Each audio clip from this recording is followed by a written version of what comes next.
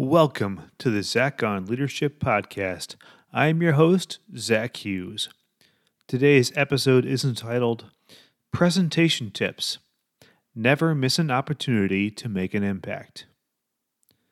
In the marketplace of ideas, it's not the best ideas that win, but the best communicated ideas that win. Looking back at my career, the big moments were often defined by big presentations. Presentations are powerful opportunities, yet few put in the work to make truly great presentations. We're all busy, so it's tempting to throw something together quickly or just wing it. That's fine if it isn't particularly important, but when it counts, don't squander the chance to make a big impact. In the past 6 months or so, I spent a lot of time not giving presentations, but helping my teams prepare for important presentation opportunities. I'm going to use this podcast episode to share some of my common tips. Before I get into that, I want to point you to an article I wrote over 4 years ago entitled The 10 Public Speaking Hacks for Geeks.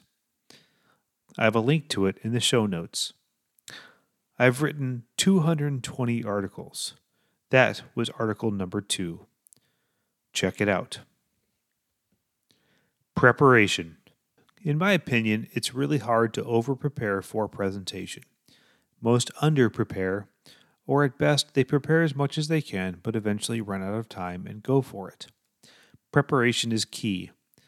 Here are the items to consider when preparing a presentation. What is the outcome? Over 20 years ago, I read The 7 Habits of Highly Effective People by Stephen Covey. Habit number 2 is begin with the end in mind. Before you start making slides, focus on the outcome you're trying to create. Are you trying to get approval, funding, or strategic alignment? What do you want your audience to take away from your presentation? They won't remember everything, so be sure to create focus on the vital few objectives. If you don't know what you're trying to accomplish, then your audience won't either. Figure that out first. Introduce yourself.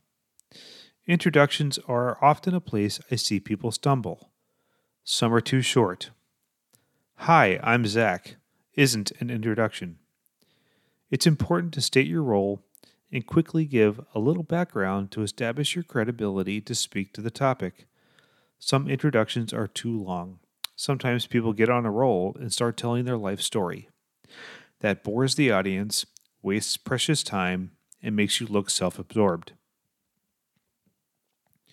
Tell a story, but give away the ending. Everyone loves stories, but we don't often know how to write them. Good stories have an introduction, body, and conclusion. Make your slides and speaking parts have a great flow and move at an appropriate pace. However, unlike the latest blockbuster, you don't need plot twists. Tell your audience your main point right away in the introduction. It may seem anticlimactic to do so, but here's the reason why. Your audience will interact with you. Don't confuse them. It will cause more interruptions and questions than necessary. Slides and speaking. Don't just plan your slides, but also plan your speaking parts that go along with each slide. Make those two things complementary, not redundant. Obviously, don't read your slides to your audience. The purpose of slides is to give visual impact and clarity to what you're saying. Be creative. Powerful visuals make presentations memorable and impactful.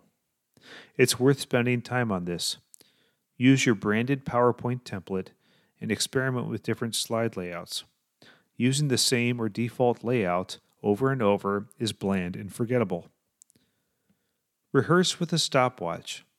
It's impossible to get your timing down if you don't rehearse. All presentations are time-bound. Rehearse your presentation to the point where it is memorized. I don't recommend reading your speaking parts from notes because it can seem quite wooden and awkward. Instead, memorize what you're going to say and how long it will take. This is especially important if there are multiple presenters. I've often witnessed an early speaker in a lineup use more time than they should, leaving their co-presenters in a scramble. That's not fair. Don't do it. Leave time for interaction and distraction. Your presentation will not go how you planned it. That's why you memorize and rehearse it. When you have your content memorized, that gives you mental capacity to deal with whatever is going on in real time. Perhaps the AV tech is glitching. Perhaps a key participant showed up late. Perhaps you received more questions early on than you expected. When you are well prepared, you can roll with all of this. When you aren't, these things will trip you up. Leave time on the clock. Many presenters use up their entire time slot. At worst, they get the hook before they even get to the end of their presentation. At best, they land it right at the end of their slot. Ideally, I like to plan for a lot of buffer. 25 to 30% is about right. You're relaxed because you know you have plenty of time. You also get the opportunity to receive real-time feedback right in the moment. If you run out the clock, you need to exit stage left and probably have no idea how your presentation was received.